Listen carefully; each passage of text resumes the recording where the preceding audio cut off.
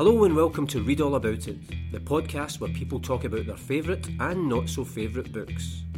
Join me, Paul Cuddihy, as I take each guest on the literary journey of their life, from their most cherished childhood read and a book they'd recommend to anyone, to the book they couldn't be paid to read again, and much more in between.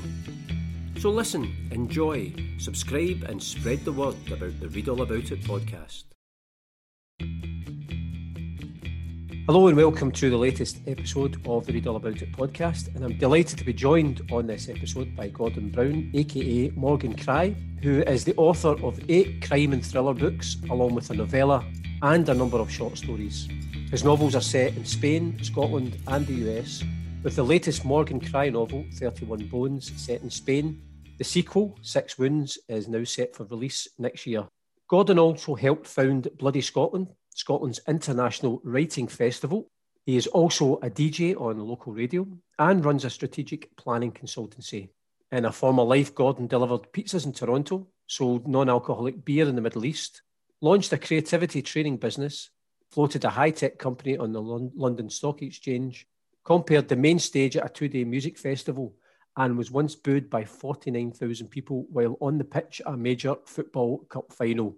Gordon, welcome to the Read All About It podcast. Thanks very much, Paul. How are you? I'm very good. That's it's just a small summary of obviously the wide and varied life that you've led, and we'll obviously get on to talk about all the books and everything that you've been involved in, particularly like the Bloody Scotland. But I'm intrigued how it came about that 49,000 people at a cup final were booing you. So in a previous life, I used to work for Tennent's, the Brewers. I was the brand director, so I was in charge of marketing in Scotland. And we, back in the 90s, sponsored the cups. So Tennent's Scottish Cup, as we called it. So in those days, what would happen is, come the final, unlike today where there's a bit of razzmatazz, in the old days, what they did was they put a big red tee out on the pitch. And the teams had to line up at the top of the tee. And someone from the sponsors and the SFA had to go out and shake the hands of every player about 3 minutes before kick-off. They've stopped doing that. Well, I don't know if you remember, but in 97, Hampden was being refurbed for the Millennium. So they were taking the cup final round. It went to various places. And it was held at Ibrox, but it was Kilmarnock versus Falkirk. And on the day, it was my turn to go on and say hello to the players. So about 5 minutes to 3, what happened was you're sitting in the tunnel at Ibrox. And do you remember Jim Farry, the old chief executive or secretary for the Scottish Football Association? Not the most liked person on the planet as far as the fans were concerned. Well, at 3 or 5 minutes to 3, they announced, ladies and gentlemen, to say hello to the teams. We have on the pitch Mr. Gordon Brown from the Brewers Tennents and Mr. Jim Farry from the Scottish FA. And to a person, 49,000 people booed, right? And we're halfway down this red tee, and the booing, honestly, I still remember, the hairs are in the back of your neck. It's that loud. There's not a person in the place.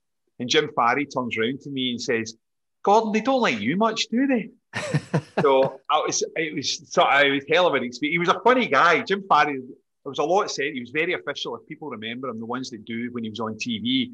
But see, as a private individual, just dropped dead funny at times, just genuinely really warm, just had an official side to him. So that's how I get booed by 49,000 people.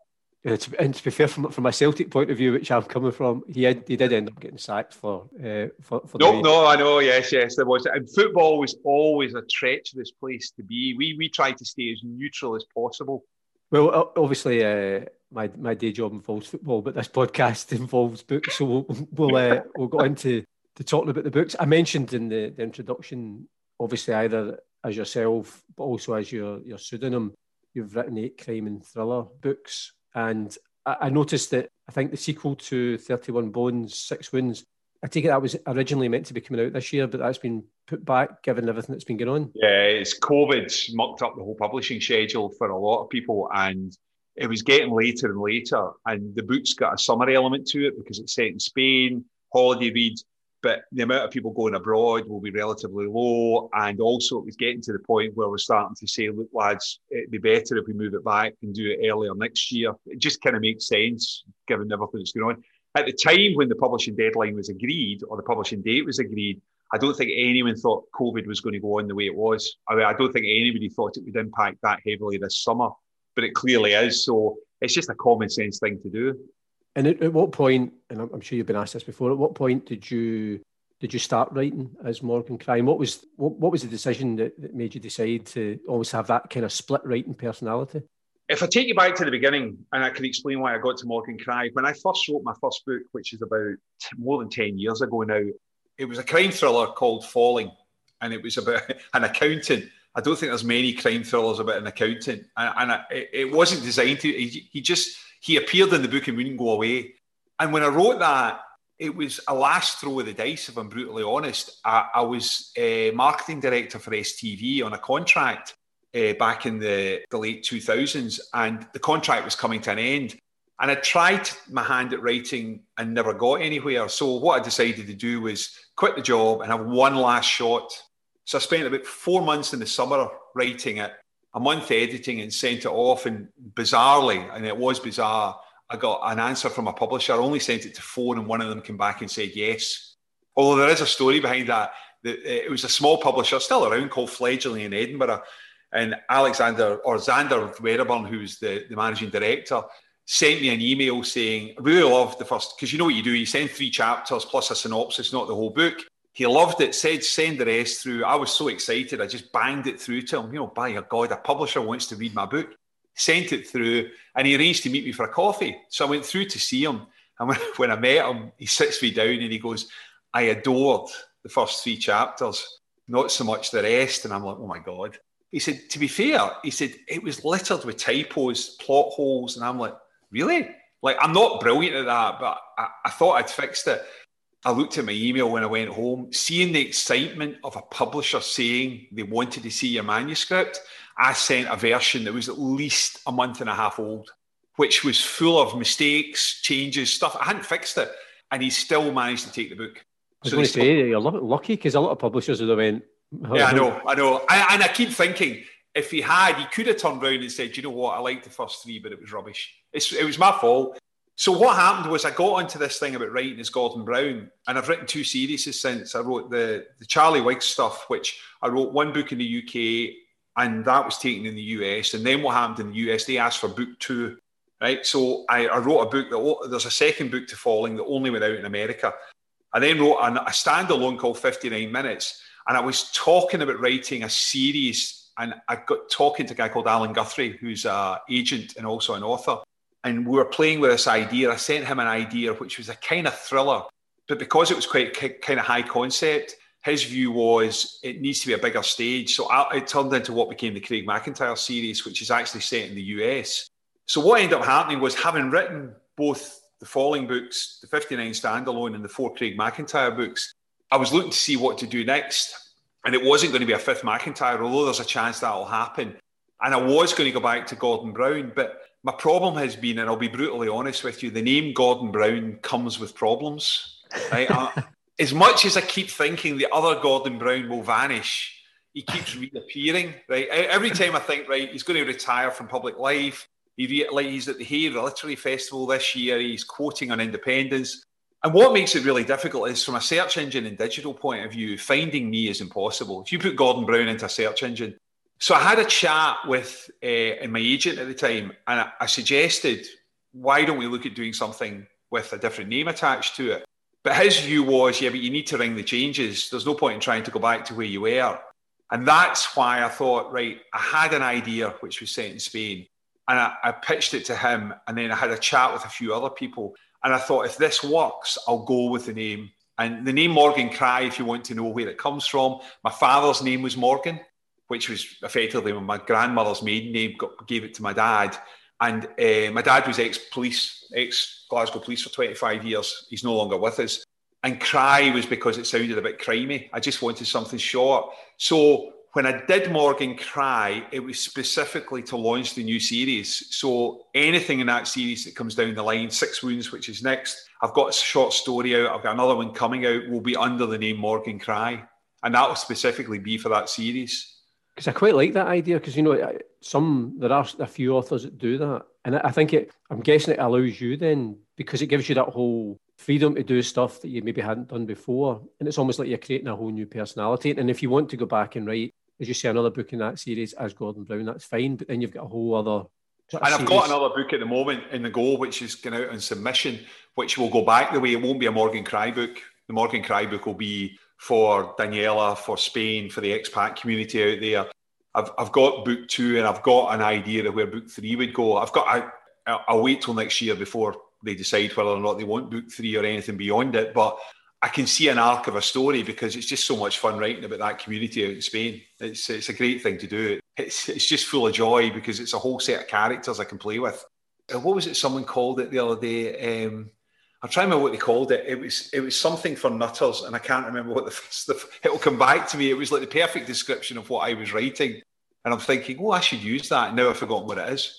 Do you actually find that, do you have a different writing personality when you're writing as yourself or as Morgan Cry, or is it just a different style of book? No, Morgan Cry, well, I like to write in the first person and present tense, which is every book, not everything, but most of the books I've written have been first person present tense. And I think that goes back to, I did a workshop when I was about 27, 28 with a girl called Mimi Lang, who was the writer in residence for Castle Milk years ago.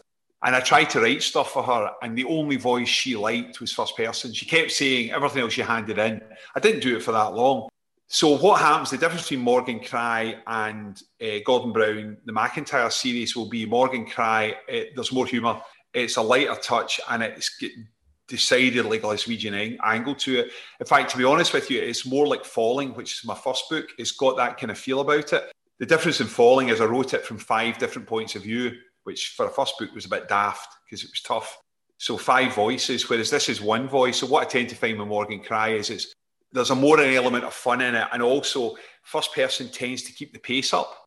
So you have to work quite hard because it can be a bit relentless. So you have to find ways of engaging the reader, because if you just keep telling them what's currently happening, it can become a bit tedious. So it's a bit of a challenge. So by putting humour in and putting a bit of diversion in and stuff happening, it makes for a more interesting and fun book. But also I love first person because you can, but not to the same degree. You can't jump around. You can't suddenly be in London thinking what the guy down there's doing, or in America. You have to look as if you're going through someone's eyes. So you have to be clever about how you get the backstory in there. Obviously, we mentioned the fact that 6 Wounds is going to be delayed, or it's now going to be coming out next year. I take it that's not stopped you working in terms of writing. The fact that you've still got ideas going, so that actually at some point when things get green lighted, you've got a whole raft of stuff that you're working on. I've written a short story which will probably come out between now and 6 Wounds with Daniela in it, because in 31 Bones, she has to work out what's going on. So there's a tiny little element of the Hercule Poirot thing going on there, which is like, we've got to try and figure out what the hell's going down. And she's it in the book for it. I'll explain a bit about the book. In 6 Wounds, it decidedly takes that a step further because there's a dead body at the beginning. I've never done one, which is a murder at the beginning of the book. She has to figure it. So for the short story, I've taken my inspiration from, if you ever watch an Agatha Christie Poirot movie, they've got the denouement at the end when Hercule stands up and says, right, wasn't it you? Couldn't have been you. Might have been you. That happened. The fish was dead. He couldn't have been right. I've done a short story of Daniela, and it's all to do with someone who's stolen a £1 note from the pub in 31 Bones, which is called Sibuska. And that will come out in between. So I've been writing that. And I'm working on another book at the moment, which is completely different again. That's not going to be a Morgan Cry book. So I've taken the opportunity to write a new one. And when I'm writing, I tend to be on a bit of a mission. So at the moment, I'm on about 2,000 words a day, if I can get it done, because that's how I write best. Years ago, I read, I don't know if you've heard of Stephen King's book on writing. Yeah. Right. So there's loads of good advice in it, but the 3 rules I most like in that is, one is, he says, if you're going to write a book, start writing. The reason he says that, and it sounds really obvious, is you move from that phrase, I'm going to write a book, to I am writing a book. And that puts pressure on you. And if you tell anyone else, it puts pressure on you because they keep saying, where are you? The second thing in that is, he also says, don't write about what you know, write about what you enjoy. Because everybody used to say, write about what you know, but I don't know anything about money laundering in Spain, with I honestly don't know anything about it. I just thought it was fun to write about. And then the third thing from this point of view was, set yourself a target.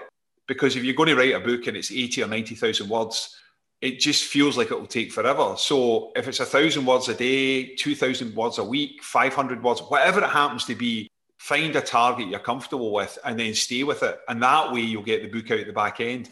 Even if it's the worst thing you've ever written, at least you can edit it. If you don't write anything, what can you do with it? Nothing. So that tends to be the way I work. So at the moment I'm working on a book, and I'll get up about 5:30 in the morning and try and get about 2,000 words out before I get to breakfast time if I can. Not all the time, but most days I try and do it.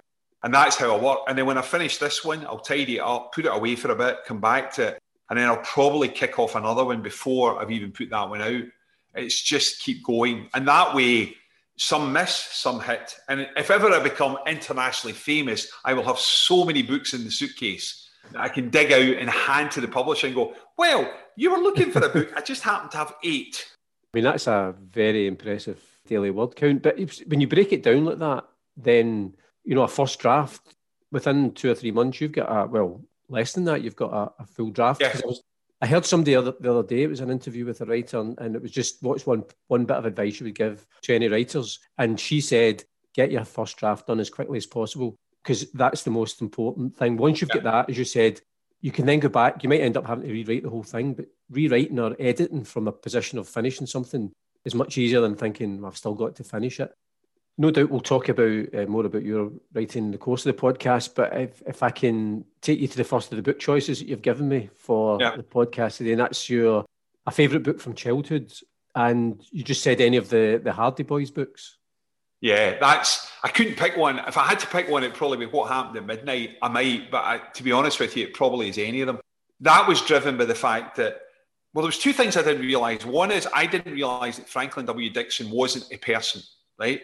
I wasn't aware that the person that wrote the Hardy Boys was actually a series of authors. I didn't know that. So I had this vision. There was this guy somewhere in America churning out all this great stuff. The second thing is, it was the first time I read books. I'd probably read Enid Blyton and various other bits, but it's the first books I'd read where you were having to work hard to figure out what's going on. It wasn't the narrative at the moment. It was the case of, right, okay, somebody's doing something to someone. I always used to say it's a bit like Scooby-Doo for adults, but it wasn't really adults. It was Scooby-Doo for older people. And also, it was that unrealistic sense of what's achievable when you're that age, because it came from a world in the 40s, 50s and 60s when it was a case of 2 young lads of that age could go off and do something like that. In fact, funnily enough, I've taken inspiration from the Hardy Boys for the book I'm currently writing. Only it's 2 young guys in Glasgow that are a bit younger doing the same thing.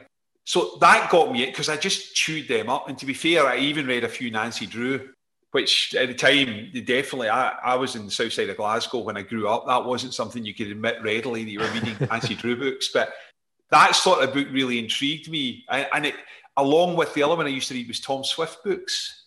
And Tom Swift's kind of science fiction. I used to read that. That was my staple diet. I think I just chewed all of them up as a kid. Do you think as well that puts that idea in your head of like in a series of, not, given the fact you've ended up going on, and when you're writing a novel, you're maybe then thinking, how's this going to work as a series? So I've got another idea. And that maybe goes back to what you start reading in childhood and that whole idea of a series. It does. And I think the other thing is that when you're reading a book, you hear a lot of readers will say, I do the same thing. They're desperately waiting for what is the next of that author, if they like the character. I mean, if you're a Rankin fan, what is Rebus going to do? It's that sort of like what's going to happen, or Canon Perry if it's Val. But if that for me is one of the real wins as an author, if you've got people saying to you, all right, what's next, what's next, what's next, and they're wanting to eat it up. Standalones are always more problematic because they can be hit or miss. You might like one, but not like the next one. But people get into characters, love it. And that's what happened to me. It's exactly why I get into where I got to. Not all the time, I have to say. I'm a big Stephen King fan, and he very rarely does that.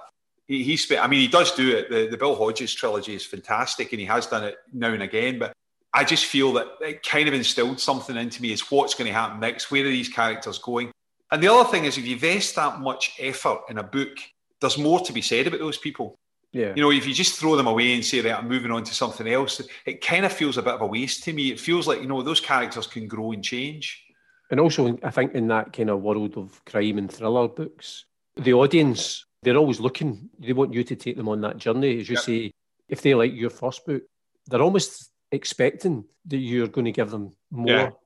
And you get stuff like, why haven't you written more? As if like, they finish one and you should have another 60, and you think, it does take a wee bit to write them, Yeah. Wait till everybody hears that you're writing 2,000 words a day. There'll be no excuses for you then. Yeah, no, I keep working out. If I did that every day for 365 days, I keep thinking, look how many books I could get out the door. But you need a break now and again. Again, I was just doing a wee bit of research into the Hardy Boys. I mean, I think apparently they still sell, because it's a kind of that franchise that's been going on for years and years. There's over 1 million copies sold annually. It's timeless as well. Well, it's not timeless because it's set in its time. It's of its time, like no mobile phones, no, the memories of it's of its time, but that works because it doesn't need all that stuff on top of it. There's also an innocence about it, which is why I think it sells well. I think any of the younger books that have got that sort of innocence about them, I think some of the YA where they lost that innocence are always a bit of a struggle for young adults. A lot of them have got much grittier. And I'm not saying that's a bad thing, but that innocence is such a nice place to disappear into. Is there really much violence in it? No, not really. The odd punch and the odd this, that, and the other. Is there reference to alcohol and drugs? I can't even remember if there's even anything in that sort of area. There is, but it's always that sort of, baddies smuggling something on a cove, or, it was hidden inside the church for 200 years and then they found it, or it's them fixing what the police can't fix, but there's not the downside to it. And I think that's got universal appeal. Because I think a good thriller, regardless of what age, as you say, there probably was at the time, there'll have been books aimed at young adults. They wouldn't have called it that as a genre then. No. It would have probably been more maybe realistic and gritty. But there's always a place for those other books as well, because there's a sense of escapism as well. But I think back then, there was no books for anyone over 12 and under 18. I mean, literally, there was that huge gap in the middle, which was, it was Enid Blyton, or it was Hardy Boys, or it was the Rub-a-Dub. I can't even remember half the books that were out there. Yeah, and then there was a big leap towards what became adults. And that gap's now filled. There's now books for everything in between. But I think, therefore, what happened when I was a kid is you stretched those books beyond the years. You were reading them far after. But now I would have found other stuff by the time I was 13 or 14. But back then you didn't. But it also meant you read it all. Because you're going to ask me my favourite book from my teenage years, and it was literally because I ran out of Hardy Boys books that I found something completely different. Well, it's a nice seamless link, and I'd just like to say, people, we have not rehearsed that, but it's we're just jumping on to the teenage choice, and that is The Fog by James Herbert, which is night and day to the Hardy Boys. And there's a really nice story. In fact, it's the reason I write. When I was about 15, my grandmother and my grandfather stayed in Fraserburgh on the northeast shoulder of Scotland, and my gran was a big library person. And I was a lazy bugger. And I was lying in the bed one day on a Saturday morning. My gran said she was going to the library. Could she get me anything? And I had a list of the Hardy Boys books. But I said, as long as it's not any of these, literally, it was like, these are the ones I've read. And she came back with The Fog by James Herbert. Right? Now, I didn't know anything about it. But she'd gone to the librarian, and the librarian had said, no, there is no more. Why don't you try this? She said how old I was. Now, I don't know if you've read The Fog, but The Fog is nothing like the Hardy Boys, right? It's out and out horror. It's a mist that comes out of a crack in the earth in a town and turns people crazy. And before you know it, people are lopping off each other's private parts. I was gobsmacked. I sat on a Saturday afternoon and read the whole thing in one go. I didn't even know you could write about things like that. I then went out and bought James Herbert, The Rats. I then got into it because I bought Lair, Domain. I loved James Herbert. But there was this world. I thought, oh my God, are you allowed to write this? Are you allowed to actually say these words? Are you allowed to describe this stuff? I don't think my gran ever knew. I don't think she had a clue that what the book was about. And even now, I mean, it's okay, so there's lots of worse. But at the time, James Herbert was almost a master of horror, as was at the time. And that's what got me into thinking, my God, you could write anything, can't you? You don't have to stick to like Hardy Boys or whatever it happens to be.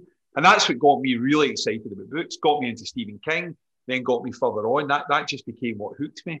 Because when you'd sent the list through, and obviously I was just kind of checking in terms of wee bits of information about James Herbert, I remember reading The Rats and Lair when I was a teenager. And the first thing that struck me when I had remembered it, I'm thinking, my parents probably, they obviously maybe didn't realise what was the content, because I would have just been a teenager, and they obviously have brought those books into the house, because I keep thinking I'm going to have to ask them, because they would have no idea. And I'm sure if they had even the slightest clue what was in those books, there's no way. Or either that, or there was more a sense of you got to a certain age, and you just see there was maybe that gap between kids and adults. And so you started reading adult books at a younger age than maybe they do now.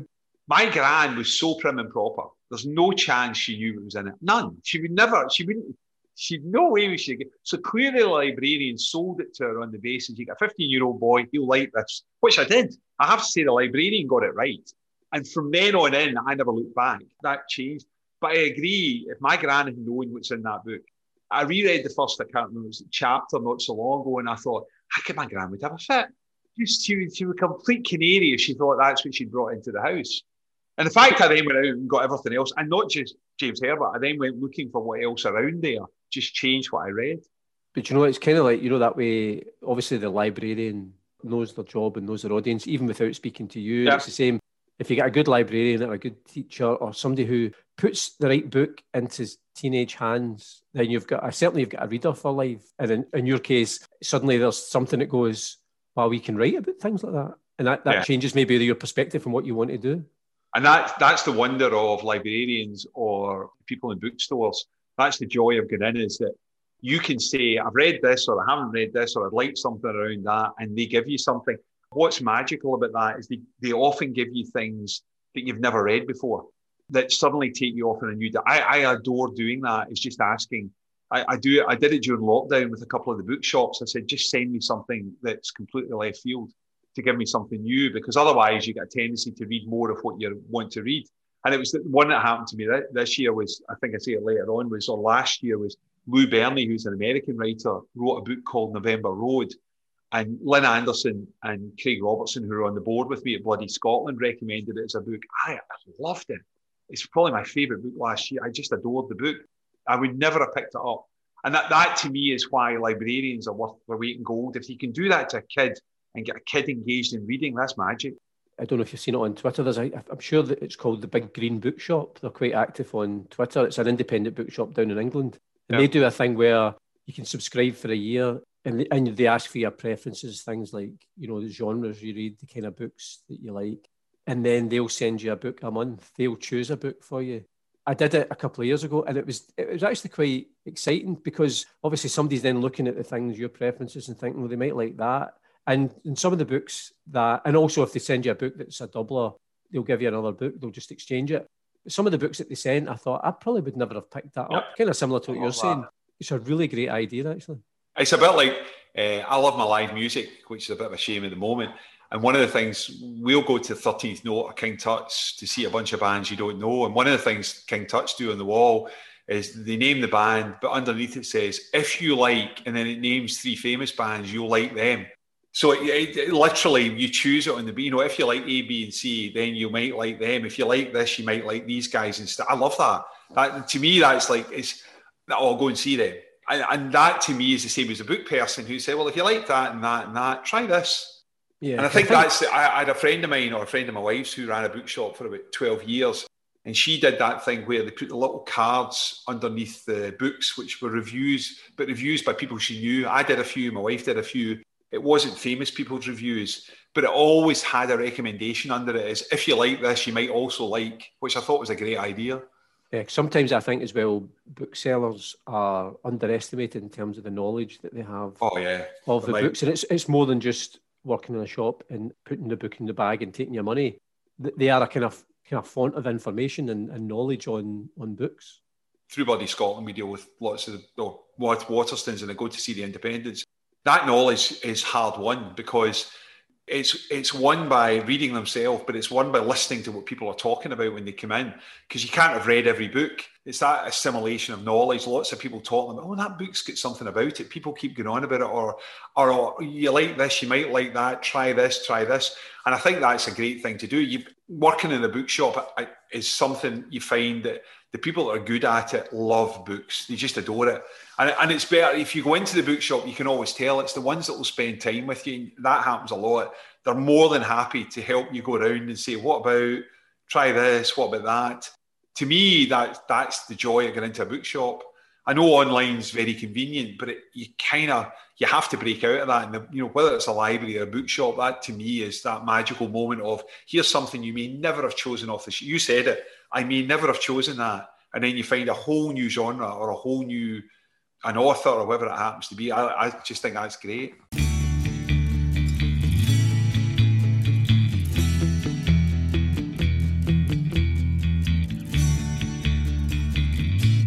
you're listening to the Read All About It podcast with me, Paul Cuddihy, and my guest, Gordon Brown, aka Morgan Cry. And Gordon, we were talking there about people recommending books, so I'm now putting you on the spot and asking you for your choice of a book that you would recommend to anyone. And it's a book called Nightmare Blue by Gardner, is it Dozois and Alec Effinger. This is the weirdest book. Honestly, I discovered this book a long time ago, and read it all in one go, right? And it is a crime book, but I was into science fiction, so I didn't know I was picking a crime book. I used to love my sci-fi. I used to read Larry Niven, Jerry Purnell. I used to read an awful lot of everything from Stephen Baxter was kind of later on. Jeter, there's a whole bunch of sci-fi readers I used to, and I picked this up one day. And I'll tell you the story, and the reason I'll tell you, I'm not going to tell you the whole story. In effect, summing this book up is really difficult. There's an alien race land on Earth. It's set in Germany, the book, but the aliens, they land all over Earth. They set up what are effectively fortresses. And then what they do is they appear peaceable, but actually what they have is a drug, and the drug is what they call Nightmare Blue. And effectively the drug is instantly addictive. One shot and you cannot do without it. And what they do is they set out to give the drug to the world leaders. In other words, take over Earth through the back door, because once you've got it, you're going to do what you say.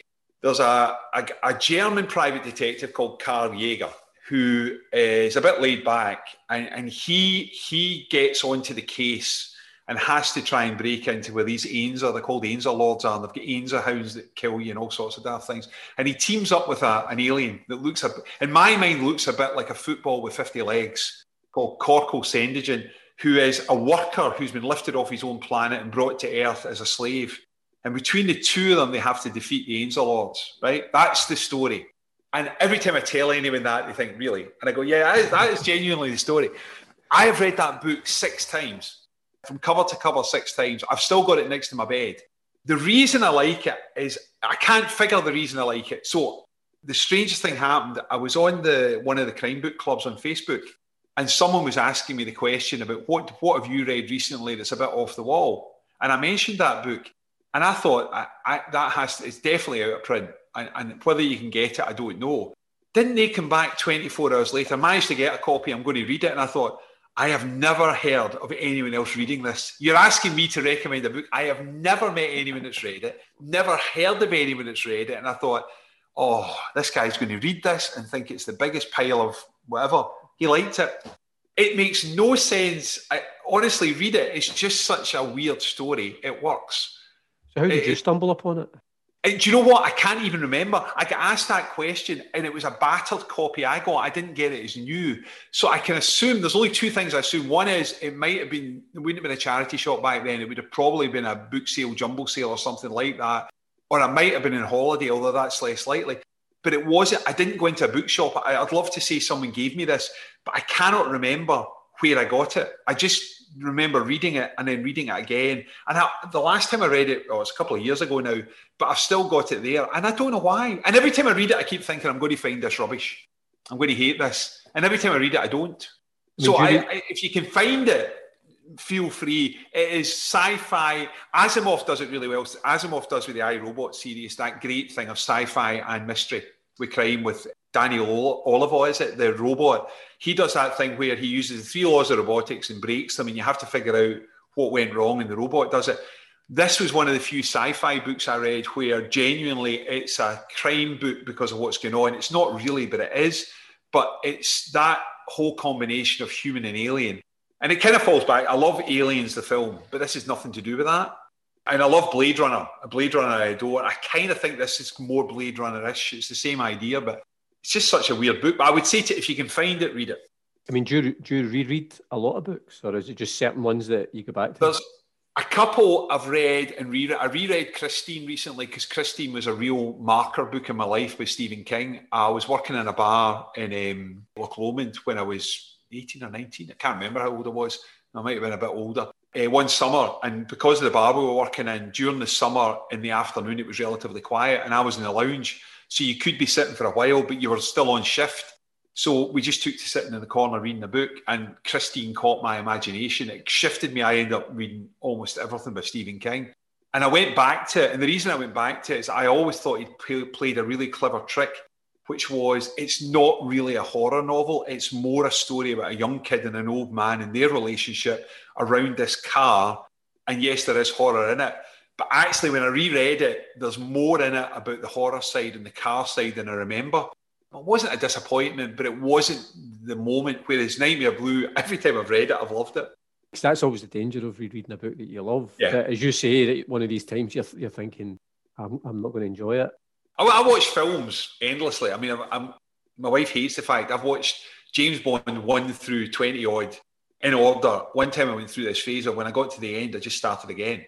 And like, there's other films come on and she just walks out the door. She thinks she can't possibly watch this again. Like, really? And I can, but I call that chewing gum for the brain. For me, that's how you relax. I know what's happening. Yes, I love seeing new stuff, but there's some stuff I want to go back to. Books, not so much. But that book, for some reason, and honestly, next person that will read it will go, what? Yeah, listen, I'm tempted actually to, and then you're either going to get an email that's going to thank you or abuse you. Yeah, I know. I suspect it might be the last. No, it won't. It's good. I like the book. I mentioned right at the start, you've mentioned it a couple of times about you're involved in Bloody Scotland, the crime writing festival. How did that come about in terms of, wanting to start a festival to showcase, either new or established crime writers? It was a bit odd. When my first book came out, I joined the CWA, the Crime Writers Association, and the chair in Scotland is an author called Alex Gray, or was at the time Alex Gray. And I went to a few, they used to have lunchtime, it's just dinner, lunchtime, chat over, about books over, something to eat. And Lynn Anderson and Alex had been down at Harrogate, the Crime Writing Festival, a few years before, and they'd been talking this idea, which was about how many Scots, I think, were at Harrogate. I mean, there was like Stuart McBride, Ian Rankin, Val McDermott, Denise Mina. There was a whole bunch of people there. And they were saying, well, why has there never been one for Scotland, given there's all those Scottish writers? And then you go back to Willie McIlvanney and you think of all the history of Scottish crime writing. And my involvement was, I was at the table, and because I'd had a kind of tangential involvement with festivals through Tea in the Park, not that I ever organised anything, we were the sponsor, I uttered the words, well, how hard can it be? I remember saying it. and about 2 weeks later, me and Lynn met at Princess Gardens, where the two of us, it was just the start of a conversation, because there's so many people now been involved in it to get it up and running. But it was a case of what was possible, and it kind of just went from there. I think what worked was we were slightly over-ambitious in that instead of just running one day, which would have been easy enough to do, and maybe doing it in Glasgow or Edinburgh, we kind of chose Stirling because there was I Write in Glasgow and the Edinburgh Book Festival in Edinburgh. Stirling kind of felt different, the heart of Scotland. There's Bannockburn, so there's kind of blood. But we also ran it over a weekend, and we ran 3 events at the same time. So rather than one event, which at the time was madness, like given we didn't know how to run a festival, but we got a lot of good people on board. I mean, loads of Craig Robertson was there, Jenny Brown, who's the agent, was there, Dom Hastings, who was who helped us in terms of or ran the stuff for us. We had a lot of good people to do it. But I think what worked was 2 things. It's been waiting to happen. I think that desire to talk about Scottish crime literature had been waiting to happen, and people wanted to see the people. There weren't many opportunities to go and see them, not as many as we were giving. It was genre specific. So therefore, we weren't saying you're going to watch, it's a bit of romantic and then it's non-fiction. It was very much you'd go for the weekend and you would see the stuff you love. But the other thing we also made a view of was new Scottish stuff is a big part of it, and also showcasing international. We've had some of the biggest writers on the planet at it. But the new stuff, to our view, was always part of the ethos, which was whoever the new authors are this year, 2, 3, 4, 5 years down the line are going to be the biggies, and they need to get oxygen or publicity. And that's what we were giving them. It took a while to get going, but year 1 even worked better than we thought. And it's now just growing and growing and growing and growing. Is there not an element of it as well where there's an element people can pitch their ideas in terms of... Yeah, there's quite a few. So I come up, one of the ideas I come up with was a thing called Crime in the Spotlight, which we run, which is kind of taken from going to music where you get a support band. So what you do is you get 3 minutes before a main act on stage, whether it be Ian Rankin or Lee Child or whoever it is that year. You get a new author who's able to read to a big audience. We use the Albert Hall, which is a big venue in Stirling. It holds about 750. So new authors get a chance to read just like literally 2 pages in who they are. We've got a thing called Pitch Perfect, where you can pitch your idea, and then what happens is it's usually 2 in the book world and two agents that that will listen to it and then pick a winner. And some of those have gone on to have books. So we've managed to move that forward. We've done a lot around encouraging new authors, debut panels. So in other words, here's your chance to come on and talk about it. But we always went for the angle that it's not just a Talking Heads festival. So like Craig Robertson came up with the idea of the Scotland v England authors football game, which has gone down really well. We do Crime at the Coup, which is what the authors do that isn't writing. Can you play a guitar? Can they sing a song? It's the fastest selling venue we have. Usually sells out in about 3 minutes every time it's announced. It's very much about trying to give new authors a chance to get out. And I like the fact that the established authors are so good with them. When I do Crime in the Spotlight, you're taking authors back to see the biggest writers on the planet. And it's, like really big writers. They are so good with the debut authors. It's such a nice thing to see. And that just from us, because Graham McRae Burnett, before he wrote His Bloody Project, that was what he read on stage before it became what it became. And we've got a number of authors that have done that. Because it strikes me, and it's always struck me that, I think the writing community is generally very supportive and encouraging, but it's always struck me in particular that the kind of Scottish crime writing community, there's a real positivity. There's almost a kind of solidarity that they want you to do well, you want the next person to do well. And I think obviously that's kind of fused into that festival, where, as you say, somebody who's really successful is wanting to see the next person, because it's not a threat. It's just it's an encouragement rather than seeing it as some sort of threat to your status. And that's the difference. Is it's not as if they're going to stop buying your books to buy the other ones. I mean, it's technically, I suppose you could argue, but that's not the case. I think the other thing is that the more the genre sells, the more everybody sells.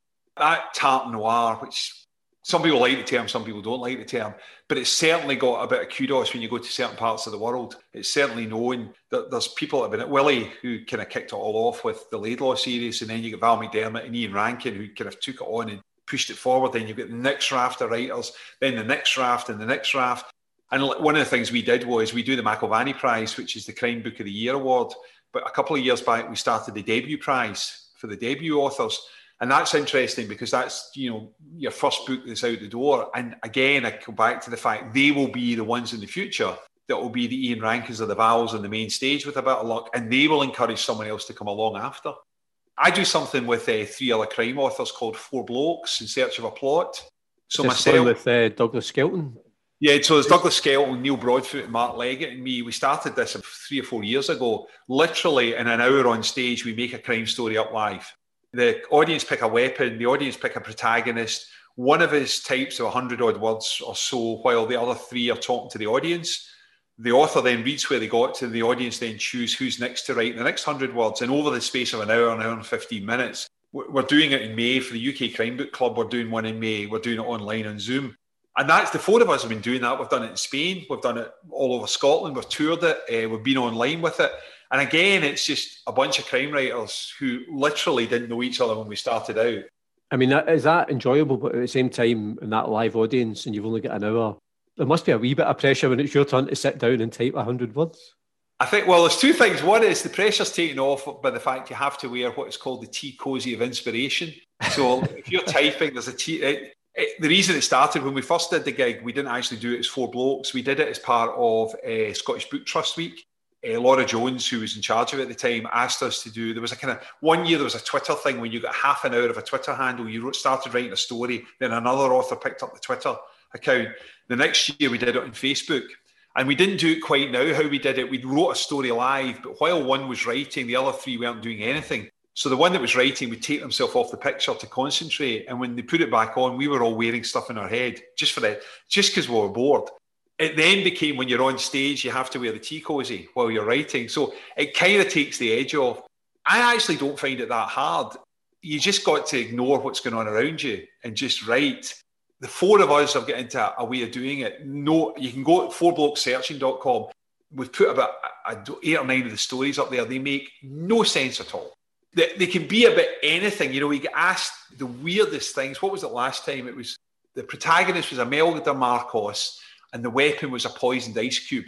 And we have no idea what they're going to ask us before we start. Literally, we draw it. When we were in Spain, we had about 120 people in the room and we just put the cozy out, the tea cozy out, and it had a bunch of people had written protagonists and the rest of it. And then literally it's just go. And it can be anything. What was it? Rabbie Burns and a kite? Or I can never remember. It can be anything. It's a brilliant idea. It works well, and it's good fun to do. And in between's good because the audience are keen on asking questions about writing, books, and all the rest. So there's a kind of double format there at the same time.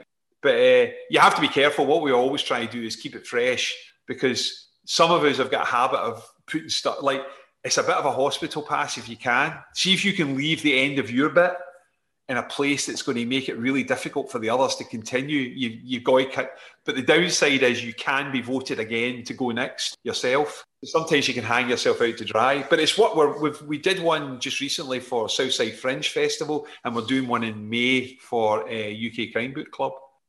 If I can take you on from the book that you would recommend to anyone and to a book that you could not be paid to read again, and the one you've chosen is Tolkien's Lord of the Rings. I apologise to Tolkien fans out there. I really do. I kind of get it. I've watched the movies. I quite like The Hobbit. I read The Hobbit. I actually quite like The Hobbit. There's two moments in the book. There's one moment, and I can never remember what it is. It's either in Elrond or whatever it is. They start talking about the son of the father of the... There's a whole section on the legacy of all the people and how they get to who's the son of Aragorn and he's the this, that, and the other. And I think I got there twice and both times walked away. Like, I just thought, I don't need to know this. I'm sure it's really interesting. And I think once I kind of got a wee bit up the mountain and then got bored with it. And it sounds so bad because I meet Tolkien fans who they would have loved if he'd written another 50 books. Yeah, the fact they're making a TV series for, what is it, they're spent on it, 340 million quid already to make the TV series they're making in New Zealand. There's massive fans out there. But I couldn't recommend someone read it because I just feel you might love it, but to be honest with you, I just struggled like crazy with it. There are other books. I mean, I used to always finish a book. I used to always finish a book regardless, and now I don't. If I don't like a book, I now put it down. I just don't have enough time to spend reading it. And sometimes you've got to give a book a bit longer because some books take off, you know. But I'm sorry, and I hate to say it, but I just wouldn't recommend it to someone. Do you know, I've never read it. I mean, I think there's something like ridiculous, like over 150 million copies sold. I've never read it, and I don't know whether I've spoke to people who have read it. Some people love it and some people don't. But I think there's a certain age. It seems to be, I think if I hadn't read it in those early teenage years, then it's difficult.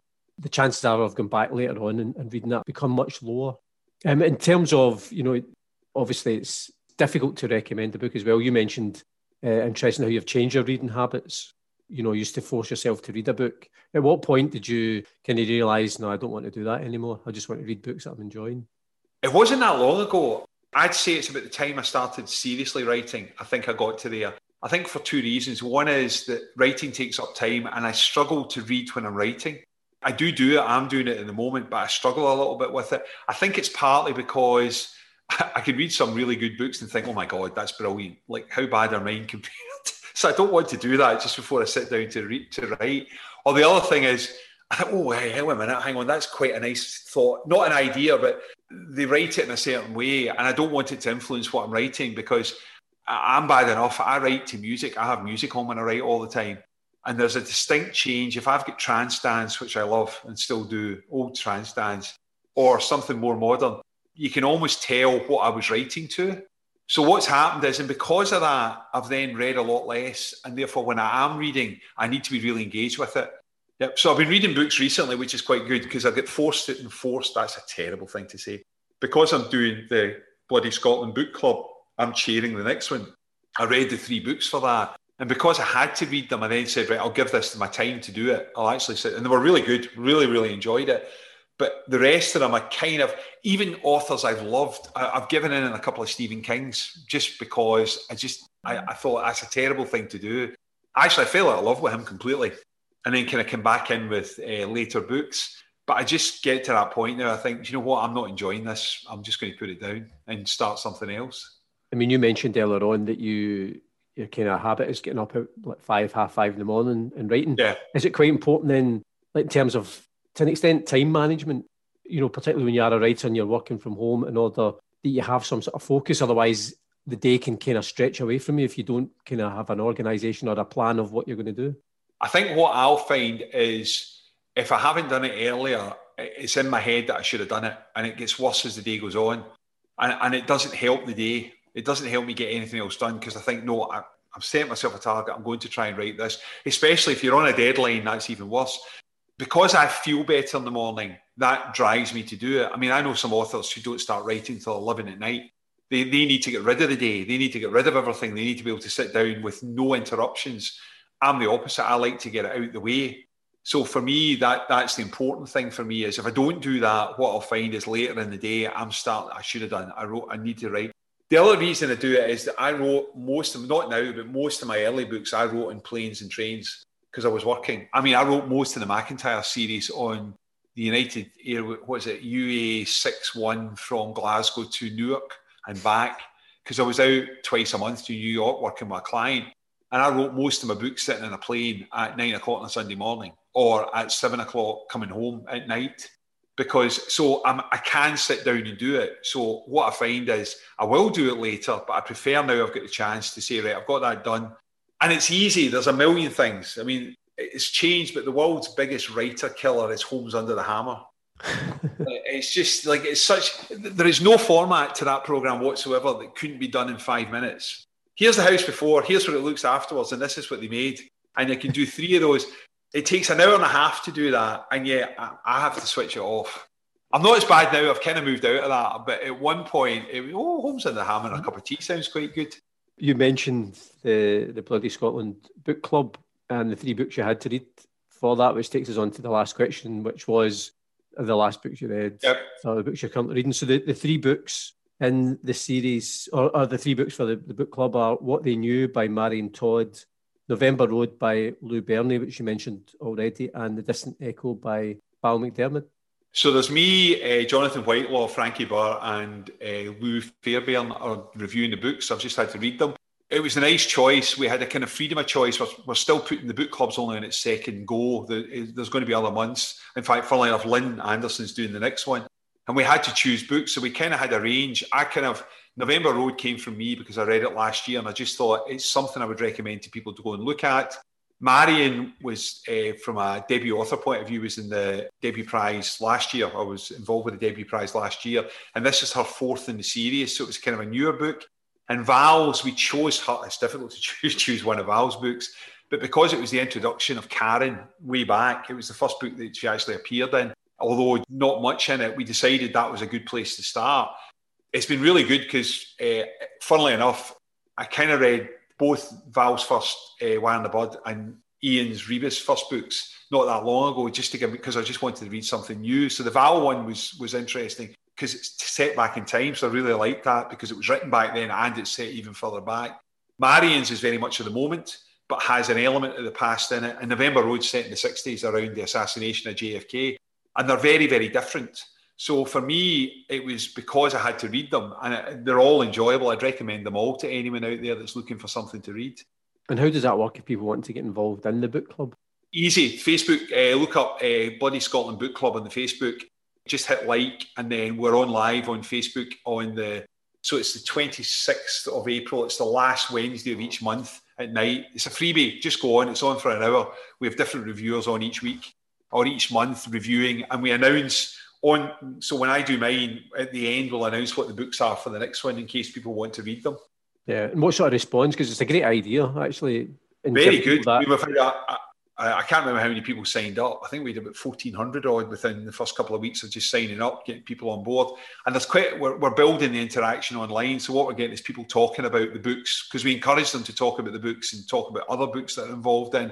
But I think what's good is, again, it's back to that librarian bookseller thing. We're recommending 3 books that they may well never have picked up. Doesn't mean they'll like them.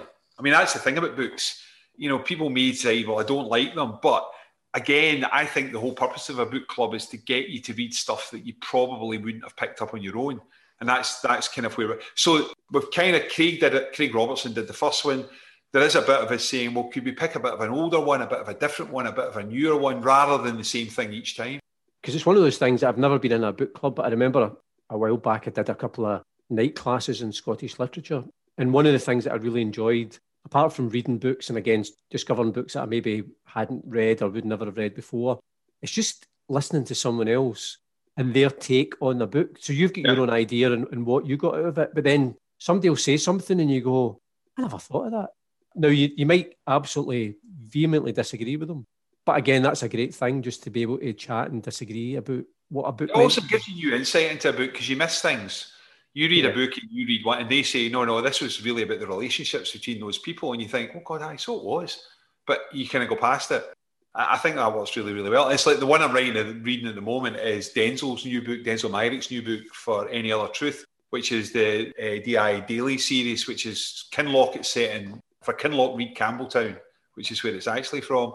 And I just got a proof copy because he's with the same publisher as me. So I've literally just started it in terms of reading it. But I love Denzel's got a really good turn of phrase, and there's humour in there, and there's also intrigue. And what he does, which I think is quite a clever thing, is for a series, he always has a completely different setup for the book. There'll be something about it that he sets it in a completely different way, whether it's somewhere back in time or whether it's a completely different premise each time. So for me, I've just started it, so I'm just getting into it just now. Is that quite exciting as well? Because you're obviously getting to see it before the rest of us. Yeah, because I can tell them how bad it is. And then no one will buy it, which isn't going to happen. No, it's good. Proof copies are great. They're really good. I mean, it's got its plus points because you do get them. I've had books to review and you get them, and you've got them in advance. The downside is you can't talk to anyone about them because no one else has read them. So you go, this is a really, really good book, but no one else has read it. I put my books out to beta readers, and I've done that for people before as well, which is even earlier in the process when you're feeding back. And that's really interesting. I did that for Douglas for his last one, or the one that's coming out in August. And I read it ages ago. And that's an interesting process because it's not even a complete novel yet. It still has work to be done on it. I always say, if you watch Four Blokes and you listen to what we write, that's invariably what the first draft sounds like. Absolute nonsense. How do you find out when your books go out and getting that sort of feedback? Is that quite an important part of it as well? Yeah, I need to know what's working and what's not. So I used to not, I wasn't so big in that, but now I put it out, and it's a hateful thing to say. Putting it out to friends doesn't work as well as putting it out to non-friends. Friends have got a tendency nicely to say yes. Honest friends don't. I've got some good readers that are friends who are honest. That works. You need honest feedback. You really need someone to say, this doesn't work, that's a bit too long, I don't get that, why should that, etc., etc. And that works well for me. I have to say, I haven't had it, but if someone came back and completely slaughtered the book, I'm not sure what I'd do. Well, obviously, listen, the fact that nobody's done that, you're obviously doing something right. Sadly, we've come to just about the end of the podcast. Obviously, as we're talking, I know you've probably already done your 2,000 words for the day, which again is an impressive total. But in terms of, you've got this book coming out next summer, you've got the short stories coming out. Are you just hoping as things open up, as bookshops open up, as the world kind of starts to open up, would you say you've maybe not quite got a suitcase of books ready to go out into the world, but you're ready? I think where I'm at is 31 Bones is new because it's been out, but it was launched into COVID.